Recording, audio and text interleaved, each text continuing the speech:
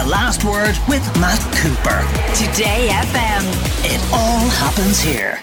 Today FM. The judges in Gerry Hutch's trial for the murder of David Byrne at the Regency Hotel in 2016 today delivered a very significant ruling in relation to a substantial piece of evidence. After legal argument in relation to his admissibility, they spent a few days considering whether all, some or nothing of a secretly recorded conversation between Hutch and the former Sinn Féin councillor Jonathan Dowdall should be allowed into evidence. Our TFM Courts correspondent Frank Greaney joins us now with the latest. So, what did they decide, Frank? All in, some allowed or nothing at all? All in, Matt, from 2:22 on the afternoon of the 7th of March 2016 to 1:15 midnight on the 8th of March. We heard previously that 420 hours across 5 separate dates were recorded from within Jonathan Dowdall's Jeep, but the prosecution only wanted to introduce those 10 hours or so from the 7th of March. This was about 1 month after the Regency Hotel shooting. All 10 hours have already been played for the judges, and all 10 hours will now be considered by them when they eventually begin their deliberations. How did they arrive at the decision? Firstly, in relation to whether any of it should form part of their eventual deliberations. Well, in deciding whether or not the whole lot should be thrown out, they just simply didn't agree with the defence's argument that the warrant which allowed Jonathan Dowdall's Jeep to be bugged in the first instance was unlawful. Unlike a tracking device, if the Gardai want to deploy a bug, they must apply for one before a district court judge. And in this case, the defence raised a number of issues about that process, including a claim that the judge didn't have the full picture when he signed off on it. There was no allegation, I should say, of this judge being told lies by the officer who applied for it. But the defence claimed that the Garda didn't give the judge the full picture. For example, he wasn't told that a tracker had already been placed on the Jeep, and they also argue that the judge should have been told it was likely to enter Northern Ireland, i.e. another jurisdiction. The judges disagreed, though, on that point. They decided that the tracker and the bug were entirely separate devices, so the judge didn't necessarily need to know that there was a tracking device already in play before approving the bug that would have recorded those conversations. They also said that the Garda, again, who applied for this warrant, had no way of knowing at that point that the Jeep was going to enter Northern Ireland, so we couldn't have been expected to flag that as a possibility. Because there is a legal doctrine, isn't there, what they call fruit from the forbidden tree, that if you obtain information or evidence in such as an illegal arrest, an unreasonable search or a coercive interrogation, even if the information is true, that you can't use it. Absolutely. And that was thrashed out over the course of a number of days of legal argument. The trial hasn't actually sat for the past couple of days because the judges wanted to go through all of the legal submissions, all of the case law that was presented by both sides, arguing both sides of the coin. And they took an awful lot of time to consider the submissions, and the judgment took some time to be delivered today by Ms. Justice Tara Burns as well. It took over an hour before she landed on her decision. And that was one of the big ones, that the fact that this had been, the defence's claim was that this had been obtained unlawfully, and the judges strongly disagreed with them in relation to the warrant. So, there were 3 options open to the judges. They could have allowed all of the evidence, some of the evidence, or none of the evidence, as we say, and they've gone for all of them. The recordings in Northern Ireland as well was a bone of contention. Yeah, because that's a really interesting one, Frank, because the idea that, as soon as you cross the border, that as any of the information, even if they were saying that, yes, evidence can be taken from the bug before the car crosses the border, but once it gets over the border, we're not allowed to use anything of that, would sort of go against the idea of common sense to an extent. I know.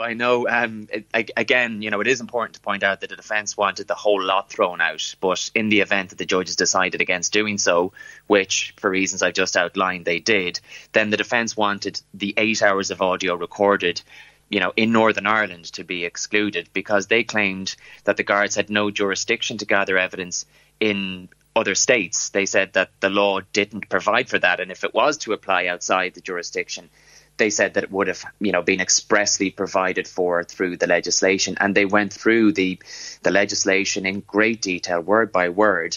The prosecution argued that the bug was an inanimate, movable device. The argument that they were essentially making was that it was placed on the vehicle in the Republic of Ireland and that it was taken off the vehicle when it returned to the Republic of Ireland and that the information was downloaded on this side of the border. This, by the way, they couldn't listen in on the conversations live. It wasn't a live feed. They downloaded the information when the car came back into the Republic, and that was what was played to the court earlier this week and last week. But in the end, the judges didn't put much weight on that argument. They didn't have to, because they were satisfied that the evidence gathered north of the border was unlawfully obtained. So they did agree with the defence in relation to that. And that led everyone, including myself in the courtroom, to believe that those recordings, in Northern Ireland were going to be thrown out. But the judges went down a different road, and they looked at whether the guards who harvested and collected the evidence had known that what they were doing was outside the powers granted to them by that law. And in the end, the judges were satisfied that they didn't know and that they were, in fact, acting in good faith.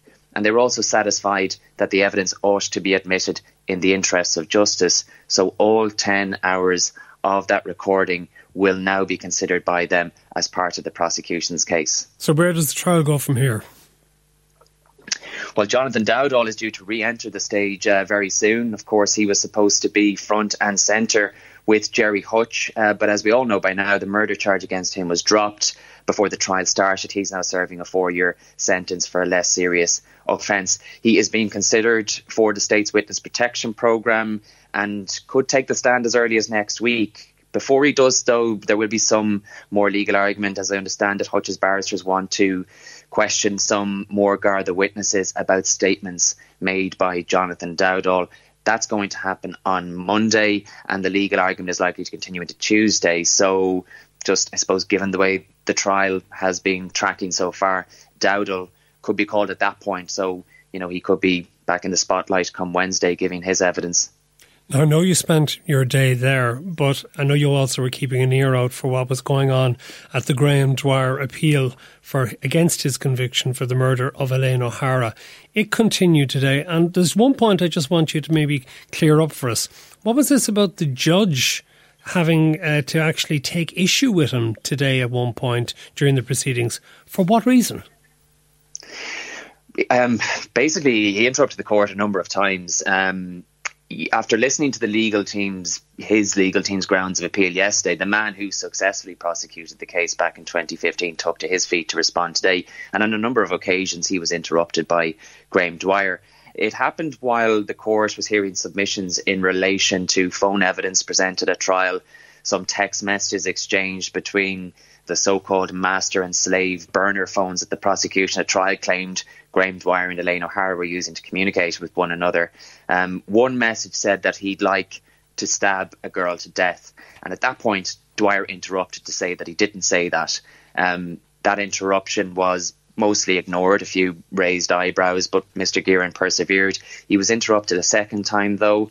Again, this was in relation to another text that carried a similar message, and Dwyer interrupted to say, "I didn't say any of that." He interjected again, and this was when the president of the Court of Appeal, Mr. Justice George Birmingham, stepped in, telling the defence barrister Remy Farrell that if his client interrupted the court again, he'd be sent to the cells.